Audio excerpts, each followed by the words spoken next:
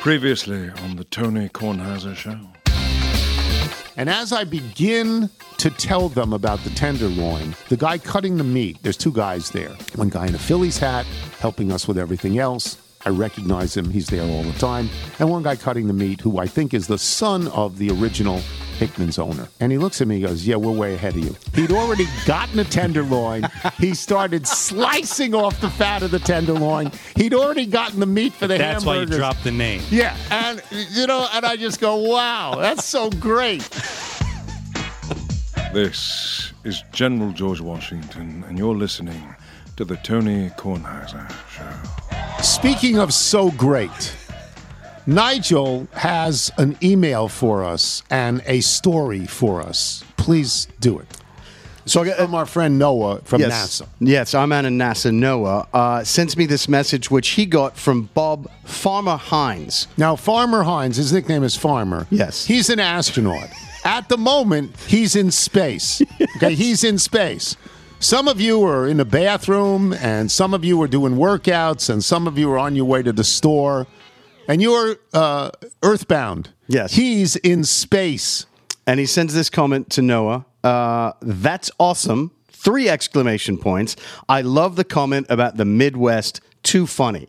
He's actually listening to the show in space. What do you think the moon looks like up there? Yeah. What are our accomplishments? We have no accomplishments. Okay, I do a podcast, I do a television show, and dozens of people listen and they like it. And I'm grateful for that. This guy's an astronaut.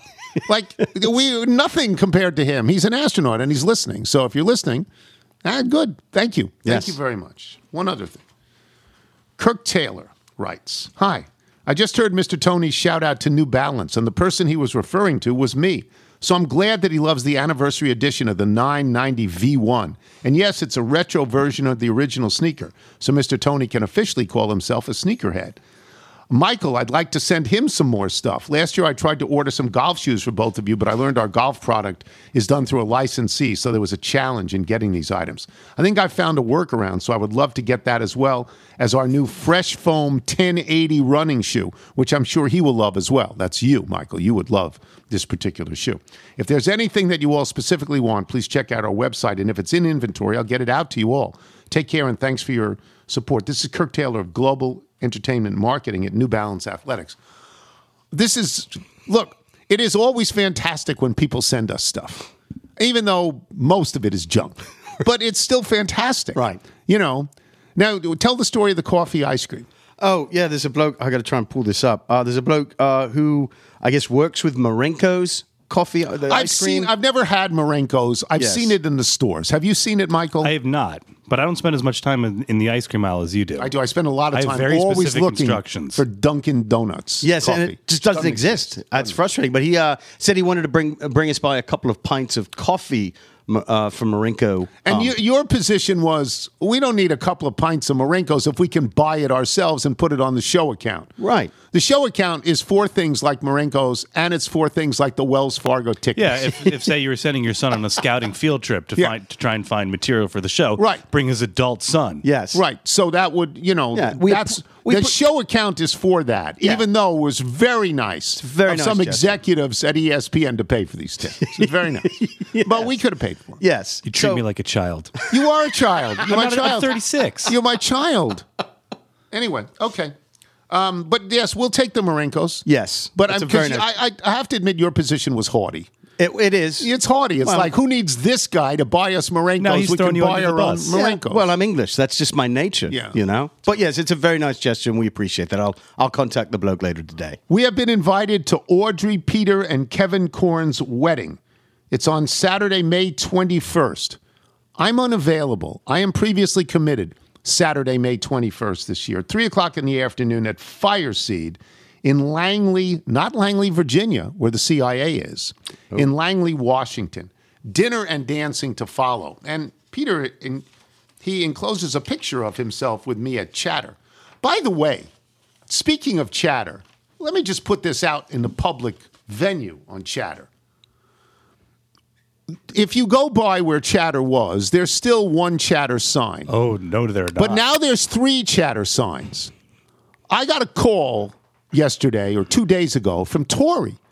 And Tori said, I went by there and they've added 2 more Chatter signs. Are they going to call the place Chatter? And I said, well, I wouldn't think so. I mean, aren't they part of a chain? Aren't they some sort of rib joint chain or something like that?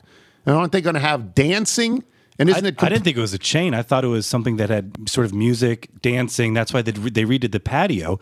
And I thought the owner of the building just kept the old Chatter signs up so it looked like something. But now there's 2 more signs, I'm told.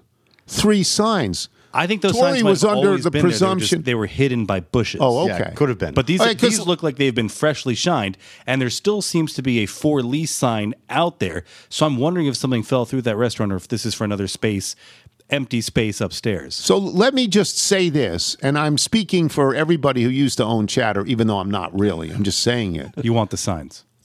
I don't need the signs, but you can't use that name.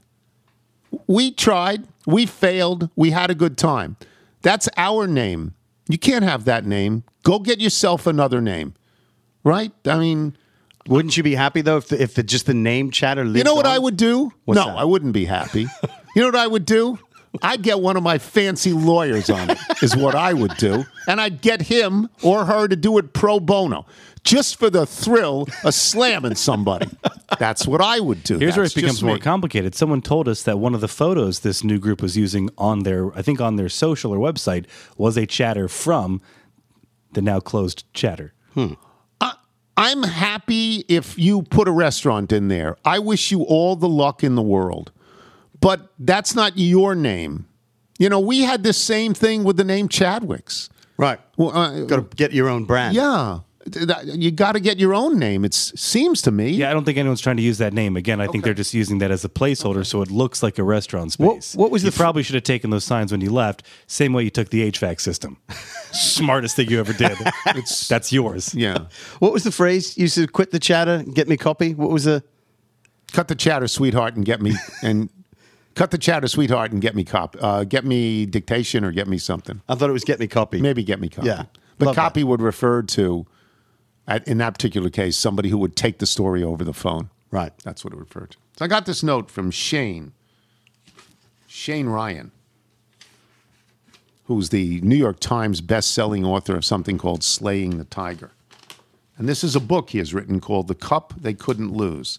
This is the most recent Ryder Cup, right, Michael? Yes. Whistling Straits. Whistling Straits. Where Steve Stricker did something that almost nobody expected. He passed on a lot of older guys and took a lot of younger guys, including Scheffler. The number one player of the world? Yeah. Yeah, and he saw it early. And Scheffler and Berger, who else did he take? He took a couple of, Oh, gosh. 3 or 4 maybe. Yeah.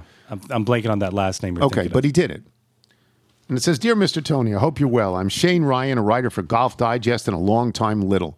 It's so great when they're littles, even when they're not in space. It's so great. Embarrasses me. We have a lot of golf listeners. It's good. Well, they listen to you. Oh, gosh, no. I'm publishing a new book about the Ryder Cup and wanted to send you and Michael a box of that. The Cup They Couldn't Lose is about the Whistling Straits Ryder Cup and the history that led up to it, from Europe's long period of dominance to America finally figuring out how to end it. Since you're approximately the same age as the Ryder Cup, which was established in 1927, I figure you probably remember most of the big moments I've written about. I hope if you get the chance to read it, you will enjoy it. I'm enclosed the second copy from Michael. Thanks again, and my best to Edith Saliza. Yours, Shane. So, Michael, I know you'll want to read this. Yeah, you look forward with all the news that's been happening around the sport. This Ryder Shane Cup Luck. could be this interesting inflection point. Just as you look at some of the names on the European side, the aging out stars. They were the last. That might be the last time for some of them. That likely is the last time, and that's sort of going to be your base for captains, for vice captains. People are trying to hold on to that camaraderie, to that spirit, and then you have this new player that comes in the form of the Saudi Super League, and a lot of those names are the ones being mentioned who are going to be the first to jump because they have the ability to do it at their sort of age. So it'll be interesting to see what that does to this competition going forward. We did a story. I know everybody's expecting me to talk about the Nats. The Nats won last night. I didn't watch all of it maybe because the it started Caps, pretty the late. And the playoffs? Caps won. They came down from 2-1 down, Like and they that won. Backy to Oshie goal. Yeah, it's a beautiful pass, and Oshie is right on his right side of the net, and it goes. It's lovely. We had Barry Melrose on yesterday, and we don't. I mean, Mike says he knows hockey. Okay, I don't know anything about hockey. You know, Chicago hockey. Yeah, I don't know anything about hockey.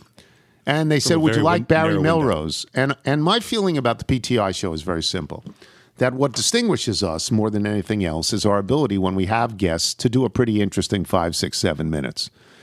And Melrose has been on a number of times, and he's always good. And I said, sure, let's bring him on. And he was really good because he's always really good. And we got to talk beforehand about where he used to live, which was Glens Falls, New York, where one of my roommates in college, David Carpenter, is from. We talked about the Montcalm Hotel and Inn that I stayed in 60 years ago. He doesn't live there anymore. He said he lives in Tampa now, but for many years he lived in Glens Falls. It's very pleasant, and I always enjoy when it's in essence a pre-interview. I'm talking to the guest that we're going to have because God knows Mike isn't there yet. And then when Mike gets there, Mike talks too. So, and it loosens people up. It's good. Sure. And he was really good. And one of the things he said was, oh, the Caps are going to beat Florida. Oh, I'm with the Caps. The Caps are going to beat Florida. Wow. So I was happy about that. He felt that the final two teams would be Tampa Bay and Colorado. But he felt the Caps would beat Florida.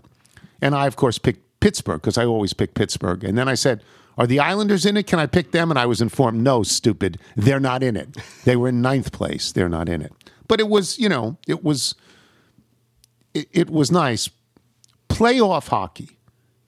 First of all, hockey in arena is the best sport. Yeah. It's the best live sport. Everyone who's been to a hockey game knows this. Even if you have no idea how hockey is played, in arena, hockey's the best. When they rush up, you hold your breath. When they shoot, it's fabulous. It's not very good on television most of the time.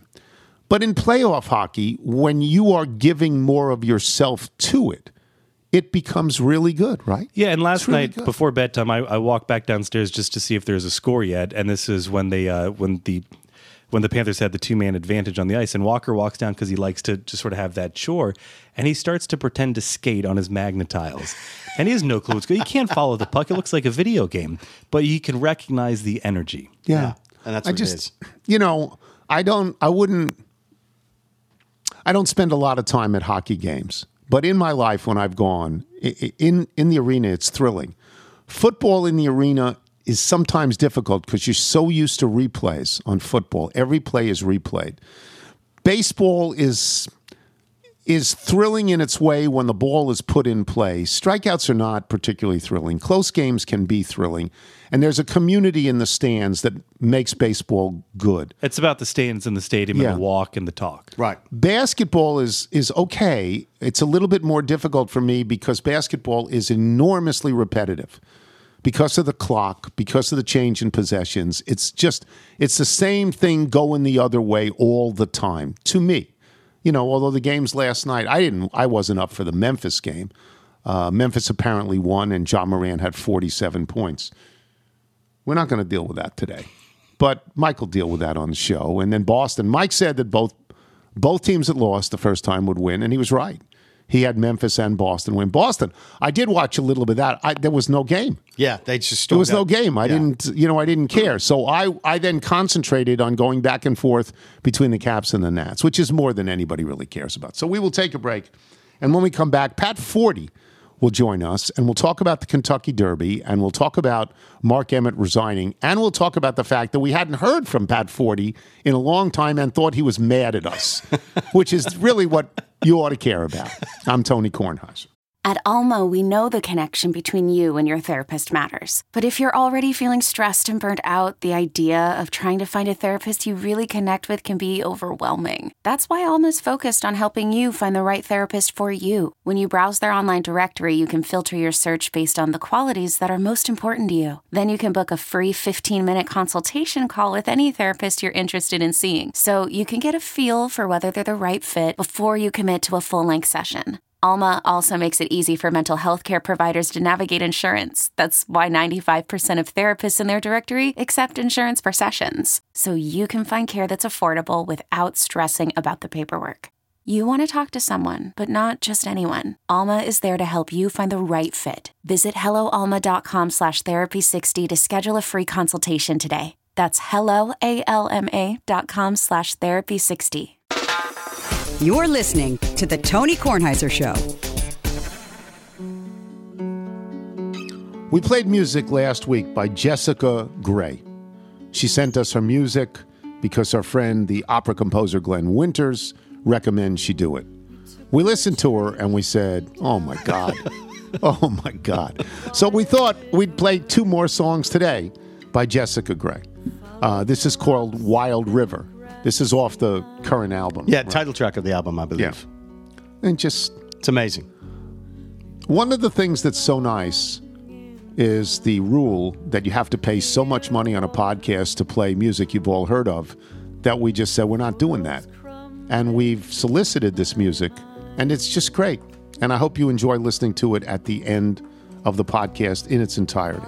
Once again, Jessica Gray, this is called Wild River, and it plays in Pat Forty. Now, I have to do a backstory here. Pat Forty has been one of the great guests we've ever had over a long period of time. Pat Forty's daughter is the only Olympian we really know who has sent us a bathing cap and signed it. And the last time Pat Forty was supposed to be on, he didn't post. And we didn't know what happened to Pat Forty. And somehow, Nigel and I convinced ourselves he hates us. What did we do? Why does Pat Forty hate us that he didn't post at all and never got back to us? What did we do? Pat's back. What happened?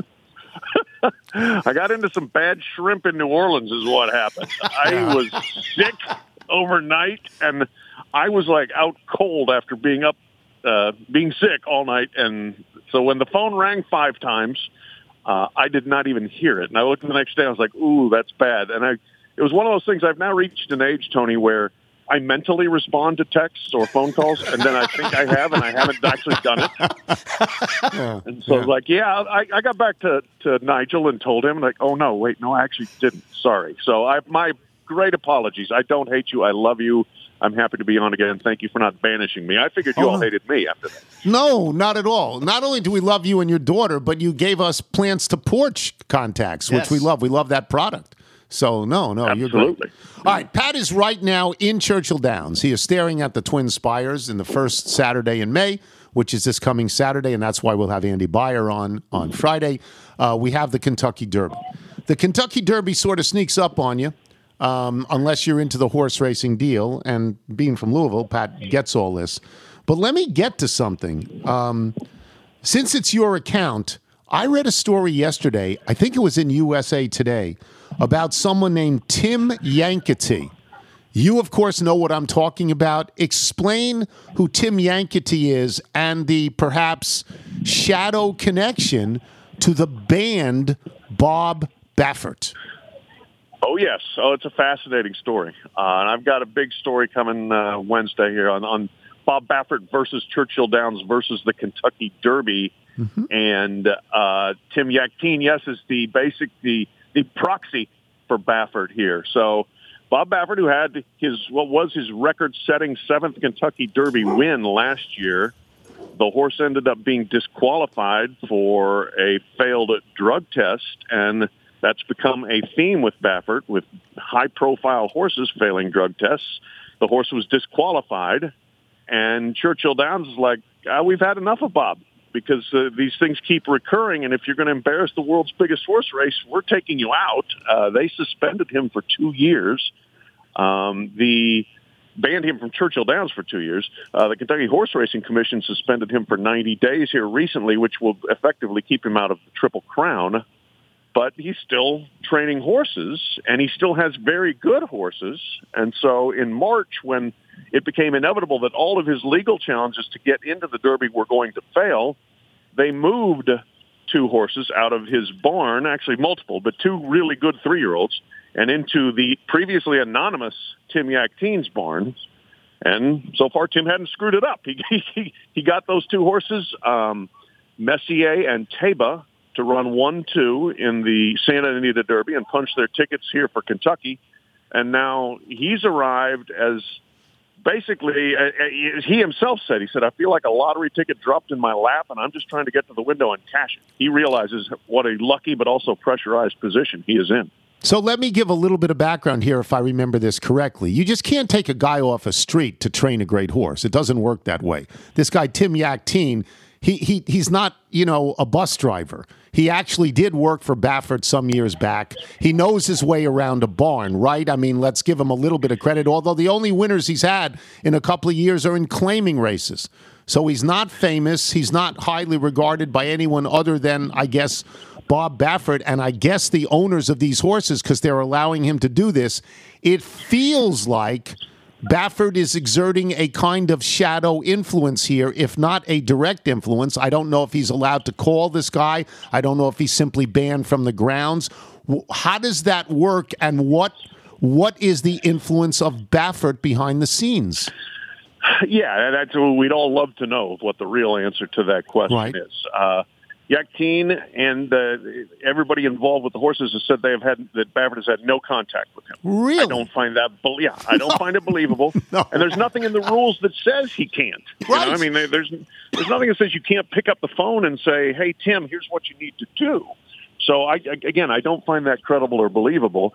But you do give him to a guy that knows how Baffert trains, and presumably, if Bob wants to write down, like, here's what I would do on Wednesday with this horse, and here's what I do on Thursday, and here's what I do on Friday, it's up to you, of course, but this is what I would do, then I'm sure that's what they're going to do. So I think most people are very much believe that Bob is still pulling the strings on these horses. I talked to Wayne Lucas the other day. He said they're still Bob's horses. So yeah. I think that's the belief. And I will say, especially if Taba wins, that horse is owned by Amr Zidane, who owned Medina Spirit. And if Amr Zidane waltzes into the winner's circle after this very, very bitterly contentious go-around with Churchill as the winner, there's going to be some Churchill people gritting their teeth. So this is, and let me just repeat what Pat has said. Bob Baffert, he may be banned from the grounds. If you remember the movie Chariots of Fire, one of the greatest movies of all time, the professional trainer was banned from the grounds. But Abraham still won and won 100, listening to what he had told him. I mean, Bob Baffert can't put his hands on the horse in Churchill Downs. But you'd be crazy not to call Bob Baffert, right, Pat, and ask, what should I do with this one? You'd be crazy. Right. No, and that's why, most of us believe that's likely what has happened. And, even if it's going through a third party, whether it's the racing manager for the stable or whatever, but it's strange credulity to think that Bob Baffert is not intimately involved with getting these horses up to the race. Now, yeah, you're right. He is not here. And he will not be here Saturday. And he will not literally, put the saddle on and tie the saddle down or any of that stuff. But again, these are horses that have been in his care, and most people think that if they win, it's because Bob got them ready for the race. Let me do the overarching question here. You know what Churchill Downs is. You know what the Kentucky Derby is, nationwide and worldwide and in horse racing. Are you not amazed that Bob Baffert is actually banned for this length of time? I am amazed at this. I am amazed as well. And here's what I think that boiled down to, and this is somewhat in the story that we have posted on Wednesday here, is that the Kentucky Derby and Churchill Downs takes its role as the premier venue and premier event in horse racing very seriously, kind of like Augusta National takes the Masters seriously. Mm-hmm.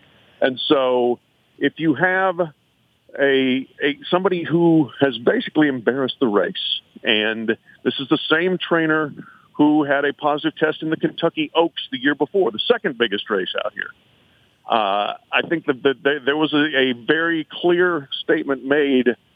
You, Bob Baffert, are not bigger than the Kentucky Derby. The Kentucky Derby is bigger than you, and we're going to show you how much bigger it is by hammering you. Mm-hmm. By putting it out for 2 years here. So I think that's what's happened. And like the crossfire and the bitterness between Churchill Downs Incorporated CEO Bill Carstanjen and Baffert's legal team is deep. It's been pretty bitter. It's like it's gotten personal. It's a bad breakup.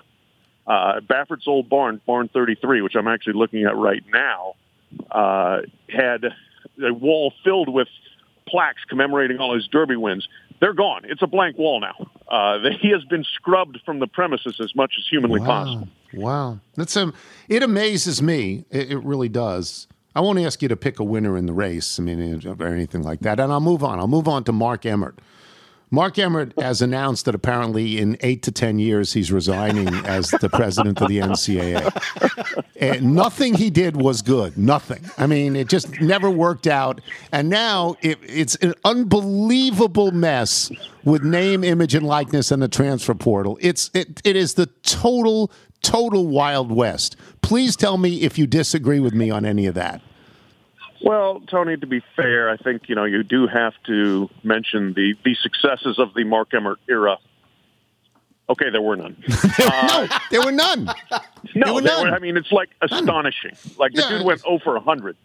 Yeah. Like it's hard to be as bad as he was, but they kept him for 12 years because that's the way the NCAA operates. They do nothing quickly, they do nothing decisively, and they really don't care about what's going on in the real world. So he was allowed to be a just disastrous leader for a disastrous organization. Yes. And, I mean, he had to go. The fact that it took this long for him to go is, again, another indictment of the leadership of the sport. Do you have any sense of, do you have a nominee who would be good? I mean, I always think of Jay Billis, but I don't know if he'd be any good, honestly. I just think he'd be good. Do you have a sense of who'd be good? I mean, Jay's very smart. So I think he has strong opinions about what should be done. I'm not sure he'd be a great consensus builder, which I think that person needs to be. And I don't have a very good idea. I would like to see the NCAA break the mold. People are talking about, hiring another university president to replace the former university president who was Mark Emmert, who replaced the former university president who was Miles Brand. Let's just say that model hasn't worked real well. So let's maybe try something different. I think you break the mold hard here with these kind of unprecedented times we're in. You better think really untraditionally in terms of what you need. You need somebody, again, a consensus builder, but also somebody with some vision and some guts to lead that organization. I don't want to look, my problem with name, image, and likeness and the transfer portal is that I completely support the rights of athletes to not be exploited. So that coaches, and I don't want coaches to make less money. I just don't want the labor force to make no money. And so I get it. But and I want you to be able to go wherever you want to go. But I have to say that as somebody who's watched college sports for 65 years or something like that, it just seems totally chaotic to me, and I don't know if it will ever resolve itself in a way that it won't seem that way. I mean, I think these SEC schools, I know the schools can't pay you directly, but they got 1 billion people who are willing to spend all kinds of money to get all the best football players and then the best basketball players, and now it's like an auction for athletes. They're just going to say, how much will you give me? And then if I don't like it in an hour, I'm going to Tennessee. Is this working, or are we in that stage where it is totally chaotic? It's totally chaotic. I mean, there's no doubt about that. It's chaos. It's I hate to say it because everybody's been saying it, the Wild West, but that's what we've got. And I think it will resolve it. I think there will be a market correction at some point here. This was the dam breaking and you cannot control where the water is going. Okay, well, we got to build a new dam here and control this. So I think we'll get to that point, but it's going to take a while. And right now it is, it's wild. And, I think this again goes to the fact that the NCAA and the college leaders, conference commissioners, athletic directors fought so hard for so long against giving the athletes anything. Yes.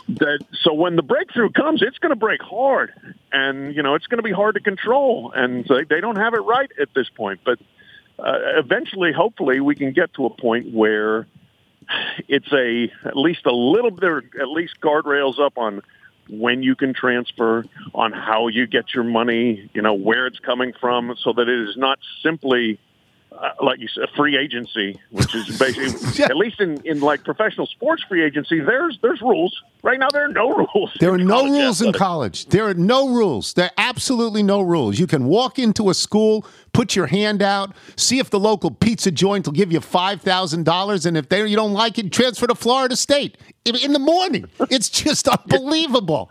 And it's totally crazy. Pat, thank you. I'm so glad you got over your food poisoning. I'm so glad you're good.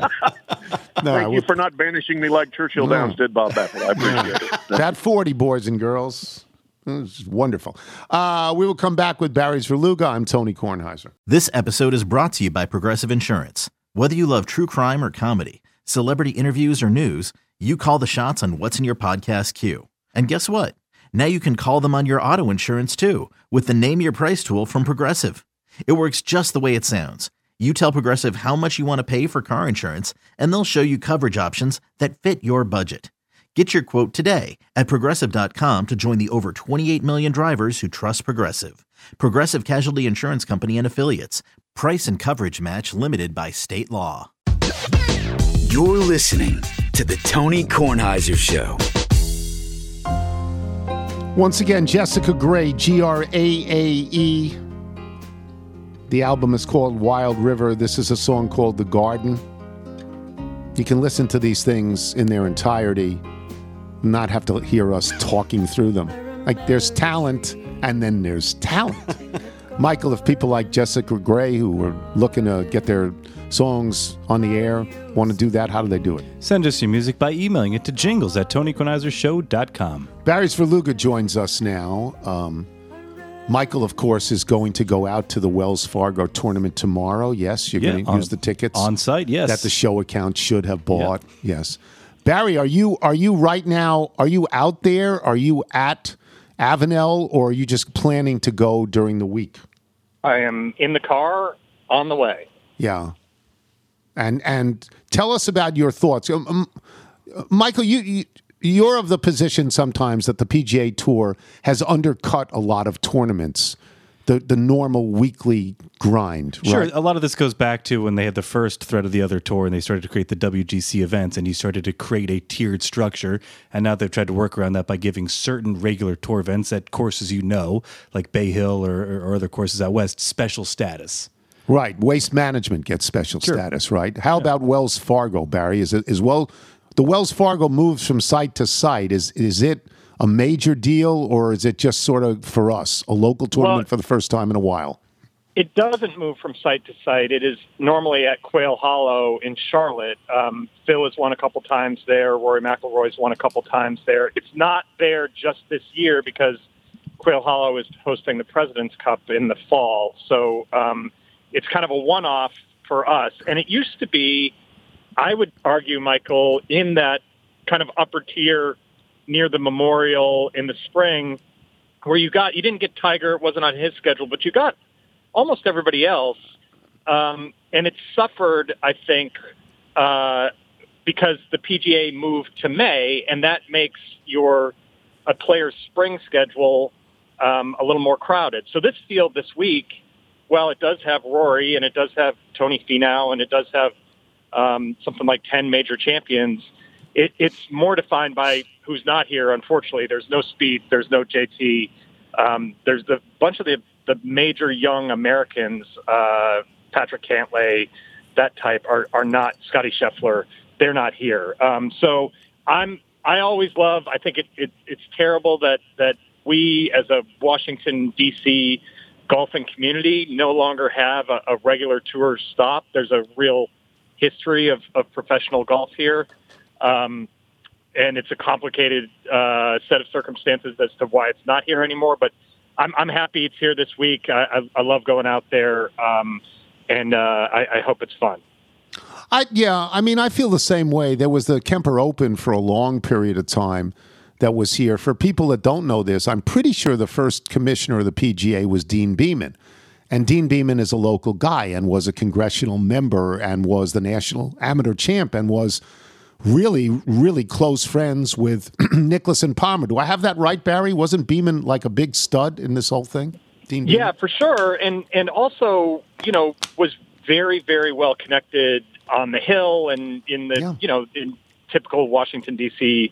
political circles. So that was, one reason that there was always going to be a stop here. Tiger Woods saved it when it looked like it was going away for a good 10 or 12 year stretch. Had some great events at Congressional.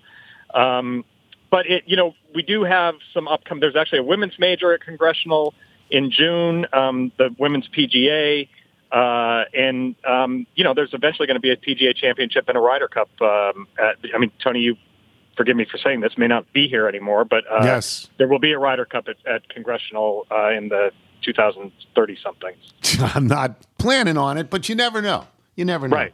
All right, so we're glad you're there. We're going to just go all across the board here. You have to be our hockey expert. Did the Caps with a stirring win last night, do they have a chance in the Stanley Cup, or are they sort of like a second-tier team at this point? Because they haven't won a playoff series in a while.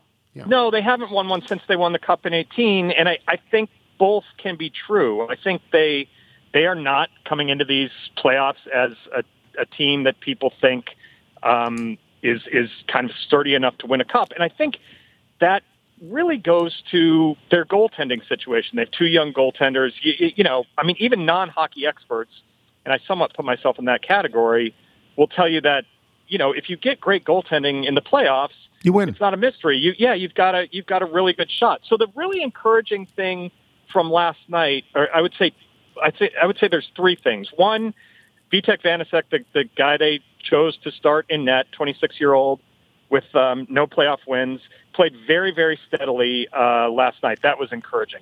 Secondly, Sergei Bobrovsky, the Florida goalie, who's a veteran and has won the Vezina Trophy twice as the best goalie in the league, he was outstanding for Florida, just as good as he could be, and he still lost.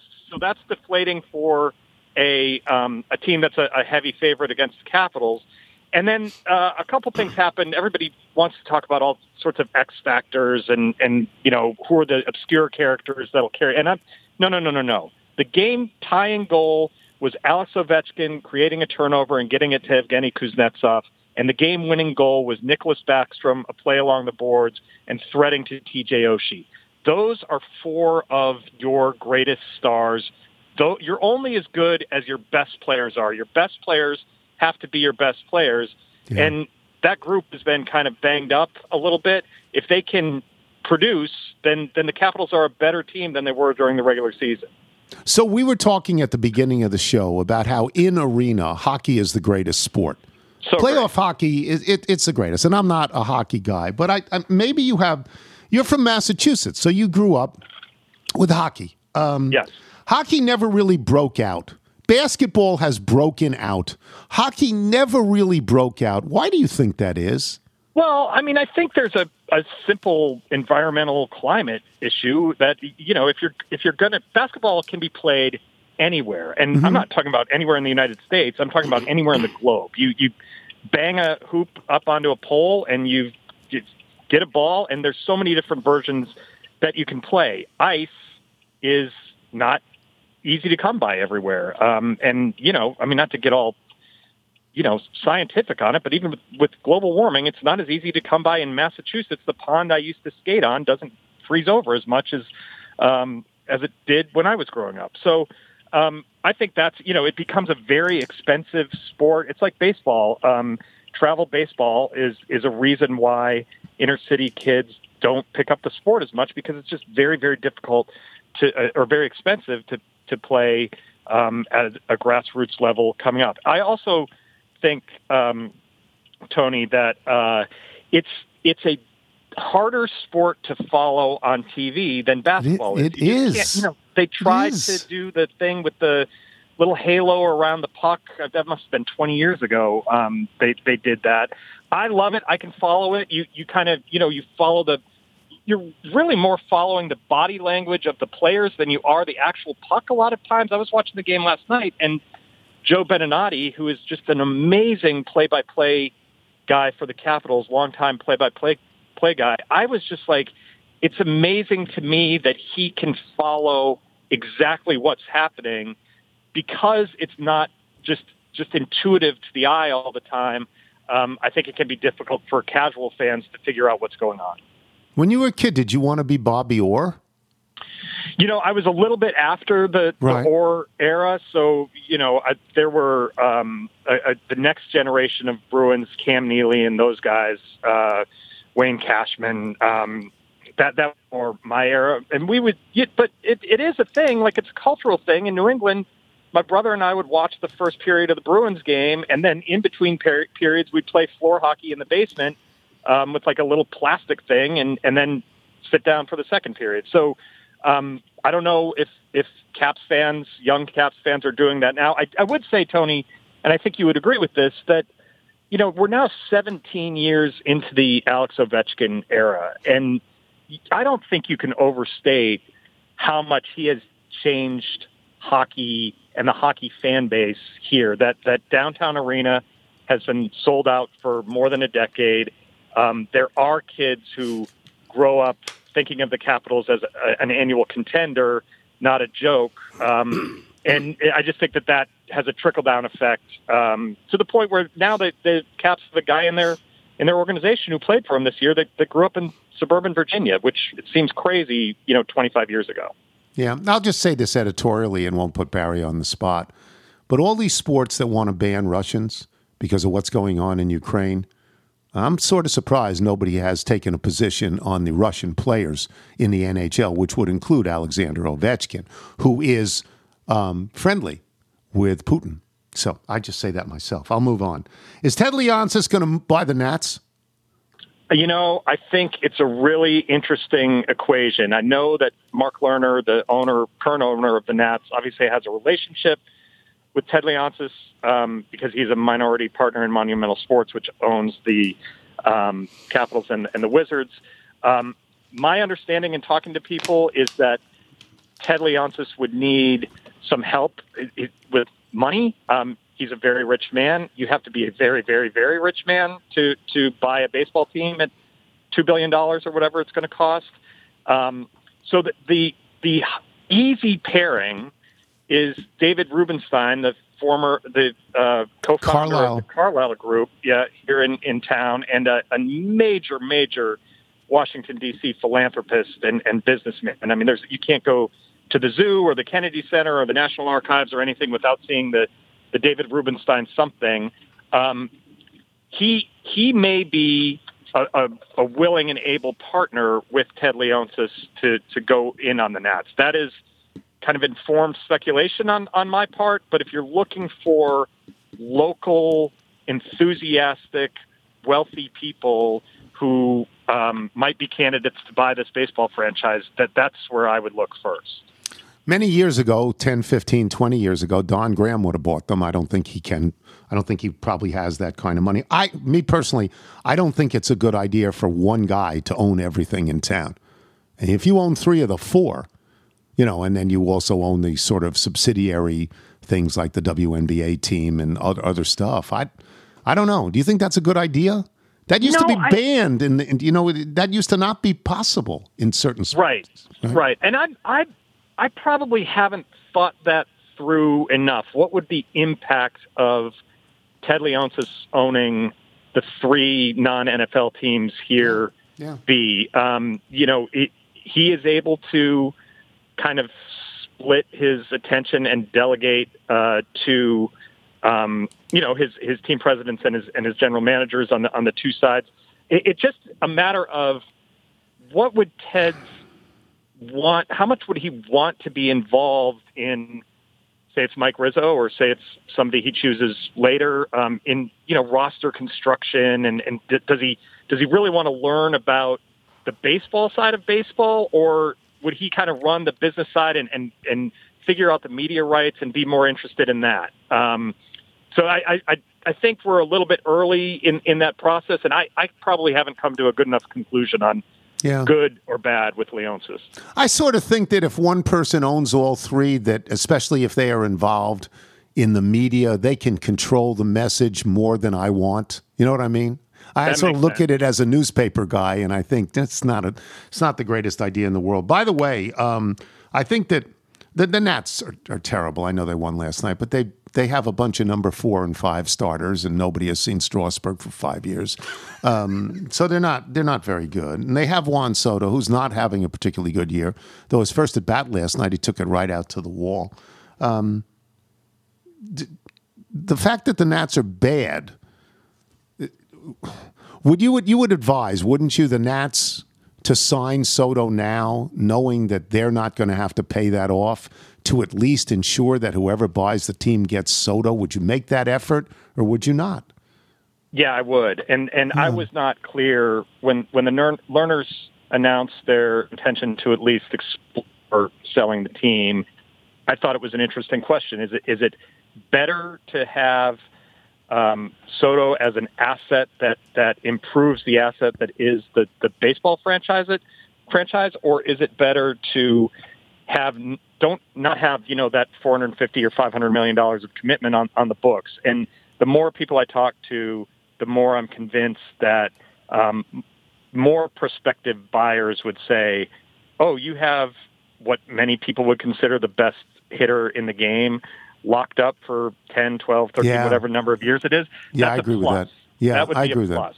that. And part of it, Tony, is it's not just his ability, which, you say he's not having a good year. Well, it's not even a year yet. It's May 4th. Yeah, I mean, it's early. He's going to end up, he hit a homer last night.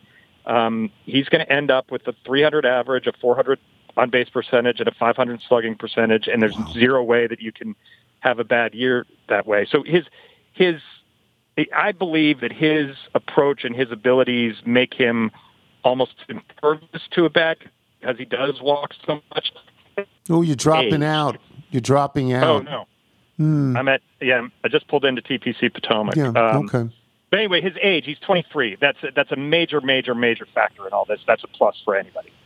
If I wanted to buy the team, I'd want Soto. I would eat it on the contract, because I want Soto. And then what I would say is the team stinks, so I'm not giving you what you want, because you've systematically destroyed the team in front of me in the last 2 years. Oh, so Barry, we're going to have, I think we're going to have Scherzer on the PTI show on Thursday, and I only have one question, and it's the obvious question. What are you doing with the Mets? What are you doing? Yeah, you're killing us. He hasn't lost. His team hasn't lost a game in like a year, right? His starts, some crazy thing like that. They never lose. It's amazing. And that's he gave up 4 runs the other day and they scored 10 or something. So, still. But Tony, he's remarkable. And, I do feel like there's a little bit of a mercenary nature to him. Sure. Did he spend, some of his best years here, 7 years in which he won 2 Cy Youngs and a World Series and just became kind of a fixture in town? Absolutely. But how did he get here? He got here because Ted Lerner wrote the biggest check. That's right. 7 years and $210 million. So I'm not even saying this as a criticism, but he's a Met because they gave him 3 years at a very, very high average annual value, and other people did not. And the rivalry thing or being in the same division with the team that, if he goes into the Hall of Fame, when he goes into the Hall of Fame, it's hard for me to envision him not going in with the Nationals cap because of everything he accomplished here. But that he's doing it at age 37 is it's just stunning. He's an amazing, amazing athlete. Yeah. Thank you, Barry. Enjoy the golf. We'll talk to you soon. Appreciate it, Tony. Thanks very much. Barry's Verluga, boys and girls. We'll take a break. We have email and jingle when we return. I'm Tony Kornheiser. Hey, it's Kaylee Cuoco for Priceline. Ready to go to your happy place for a happy price? Well, why didn't you say so? Just download the Priceline app right now and save up to 60% on hotels. So whether it's Cousin Kevin's Kazoo Concert in Kansas City, go Kevin, or Becky's Bachelorette Bash in Bermuda, you never have to miss a trip ever again. So download the Priceline app today. Your savings are waiting. Go to your happy place for a happy price. Go to your happy price, Priceline. This is the Tony Kornheiser Show. The Tony Kornheiser Show. Some local DC teams go 9-20. When local teams are bad, they're 9-20. So Tony set with rectitude the standard of ineptitude, and now the Nats may end up 9-20. The Nats are not assured of 9-20. The Nats got work to do for 9-20. In spite of all the bloom and hype, this season's not a playoff type. The Nats are honing in on 9-20. 9-20, 9-20. Like the Wizards in the days of Mayor Fenty. If they lose again today, I'll blame the curse of Le Burley that our beloved Nats are 9-20. 9-20, 9-20, 9-20. Not very good. That's the Dan Byrne influence, isn't it? That's Biff Gaught from Gaithersburg. Yes. brilliant. That's fabulous. Isn't that great? I'm a longtime reader, listener. I've had 2 mailbag jingles played on the pod. This winter I lost complete hearing in one ear, and I wonder if my jingle-making days were through. But if you're reading this email, my latest submission was approved by Nigel, and I live to jingle again. If there are no other candidates, would you consider declaring me the official half-deaf jingler of the Tony Kornheiser Show? Sure. P.S. If any little has lost a left Alexa earbud, I've got an extra one listed on Craigslist. Brilliant. Biff Gaught or Gout. It's great. Thank you, Great. Biff. Just tremendous. Attention must be paid. Yes. Would you do the Bethesda Bagel ad? Bethesda Bagels, we love them. You will as well. All you need to do is go to BethesdaBagels.com for the location in the DC area nearest you, then pop on in, and you'll be thrilled. Nigel's lyrics today are recognizable from The Who. People try to put us down talking about my generation just because we get around talking about my generation. Things they do look awful cold, as Roger Daltrey would sing, talking about my generation. Hope I die before I get old. Thanks to our guest today, Pat Forty. He's back. Triumphant Great. return, Of Sports yes. Illustrated, Barry's Verluga. Thanks to today's sponsors, Electric E-Bike, Shopify, Simply Safe. Remember, you can listen to us on Apple Podcasts, Spotify, Google Play, Odyssey. If you get the show through Apple Podcasts, please leave us a review. Did you hear Barry's turn signal? No, I didn't. Yeah, I've been wondering. I think he was making a left onto Bradley. Yeah. Passing Congressional, wondering, hey, why are we playing over here? Yeah. From Jay Yander in Old Forge, Pennsylvania. I loved hearing the email from my fellow Wayne County native on Wednesday. I grew up on Keene Lake, only a few miles west of Honesdale. Steve's Diner changed its name a few years ago to Scarfalato's Diner. New owners, I assume. I'm curious if the diner will allow you to use your wooden nickel good for one free cup of coffee. If not, I'd be happy to buy you a cup and perhaps an order of toast. Very sweet. Well, the show can't take care of that. Yeah. From Doc Bradley, who writes formerly of Las Vegas, now of Vermont, and I couldn't be happier. Omni Hotel at Mount Washington, New Hampshire. 2 bathrobes in the room, check. A remote-controlled fireplace in the room and a beautiful golf course. All around the hotel, nestled at the foot of the highest peak east of the Mississippi, check. Just thought you'd want to know. I'm always looking out for you. Thank you, Doc. From Guthrie Weinschenk. I'm a millennial little writing to invite Tony and the gang to the upcoming wedding of myself and my wonderful fiance at a fantastic brewery in Mosini, Wisconsin. I hope I pronounced that correctly, in June. I live in Chicago, but we decided to get out of the business of the city where everyone is trying to get married these days, I add parenthetically, and back to where I grew up in central Wisconsin. We hope to offer a truly unique experience, as the event will almost certainly be the first Jewish wedding held in a brewery in central Wisconsin history. Well, what do I know? Craft beers are an obvious draw, but really the cows and dairy products out of the region we hope will be enough to convince Mr. Tony to attend. Why camp out at the local Safeway for 4% large curd cottage cheese when you can go straight to the source? Thanks for having a fantastic show that has given me more smiles than I can count over the years. You had me at Smart and Funny. P.S. I tried to convince my fiance to agree to name our firstborn Saliza, but she's strangely reluctant. Any ideas why? Shalom. It's so wonderful. Well, cheers to you with a spotted cow. From Eric in Silver Spring. I have a female child named MJ. Had that child been male, the woman to whom I'm related by marriage wanted to name him Nigel, but feared he would get beat up in school. Just wondering if your staff can confirm or deny this. She's also going to be angry when she sees how much I just spent on this damn toaster. These are wonderful emails. From Tony Beeson, who has a piano in Cincinnati, Ohio. Colonel Tony Beeson, I believe. That's right. Yes. He writes, I bet we can get free parking for me. It's Pete Rose. It's a roast of Pete Rose on June 11th. It's a celebrity roast with special guests Marty Brenneman, George Foster, and Ken Griffey Sr. I bet that's going to be great. That's going to be fun, yeah. Pete's a caveman. You never know what he's going to say. From Lee Gordon, but you can call me LG, West Hartford and Boynton Beach. One in Connecticut, one in Florida.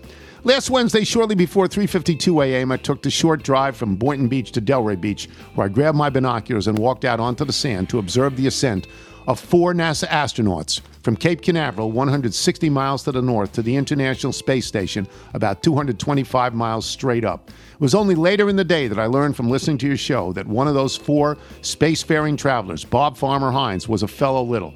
Had I known, I would have yelled a hearty La Cheeserie from my Surfside vantage point. Of course, he wouldn't have heard me, nor would anyone else, because who in his right mind is within sniffing distance of the sea salt at 4 o'clock in the morning?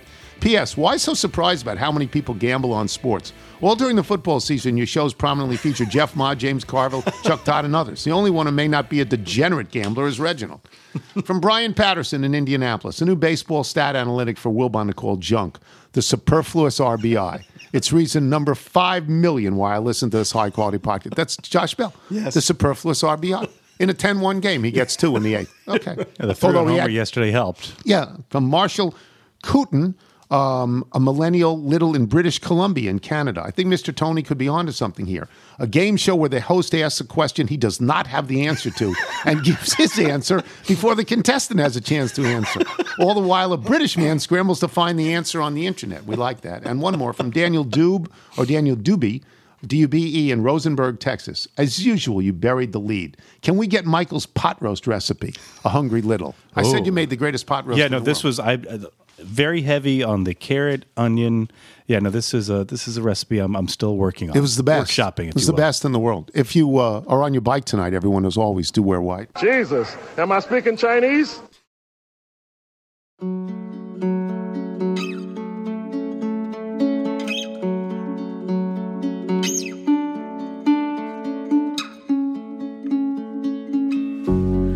Took a trip down to Wild River,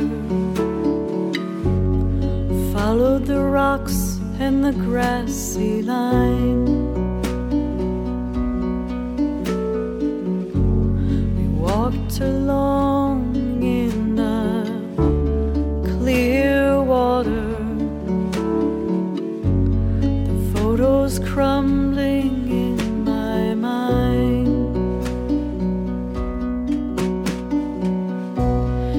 I had known what we'd come to be, I would have held my breath.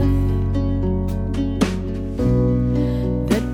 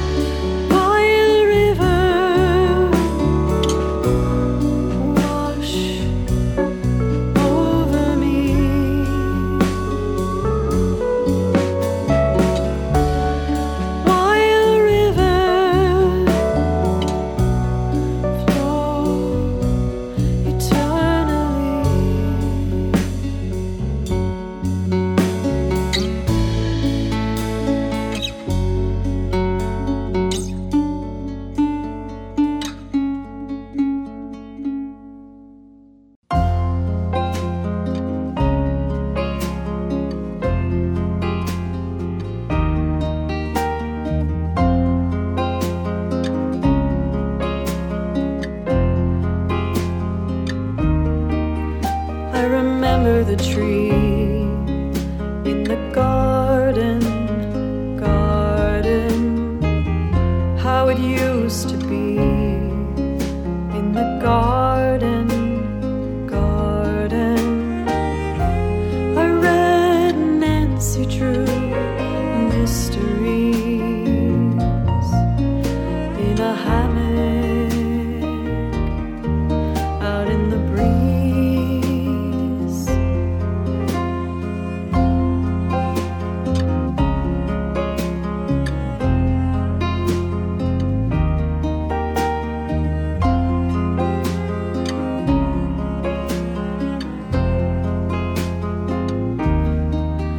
I remember the smell in the garden. I would never tell in the garden. His scent was a lemon, and now that's mixed with love. I was only 13, and I've never known such peace. Miss that place by the sea,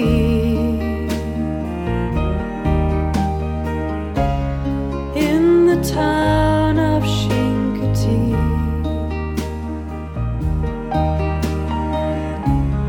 Waters wild and ponies free.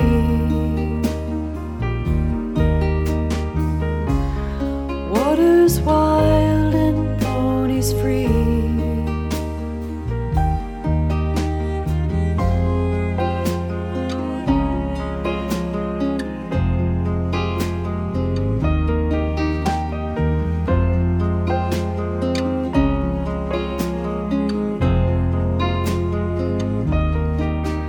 I remember the days in the old house, how we used to play in the old house. I made a secret place in a closet with a window full of lace, and I've never known such peace. Miss that place by the sea,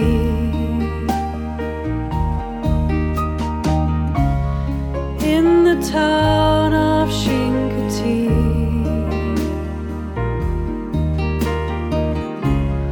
Waters wild and ponies free.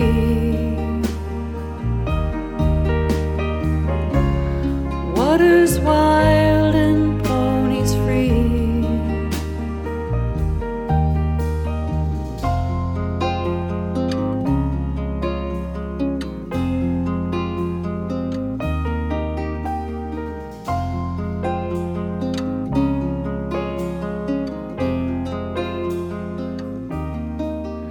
I remember the nights at the old house. Dad was alive at the old house. We danced to Elton John and the Beatles, till the records would start to skip.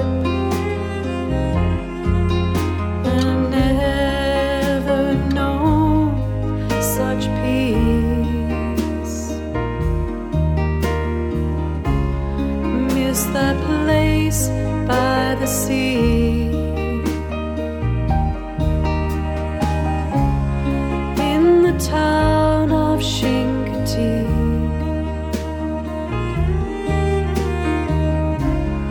Waters wide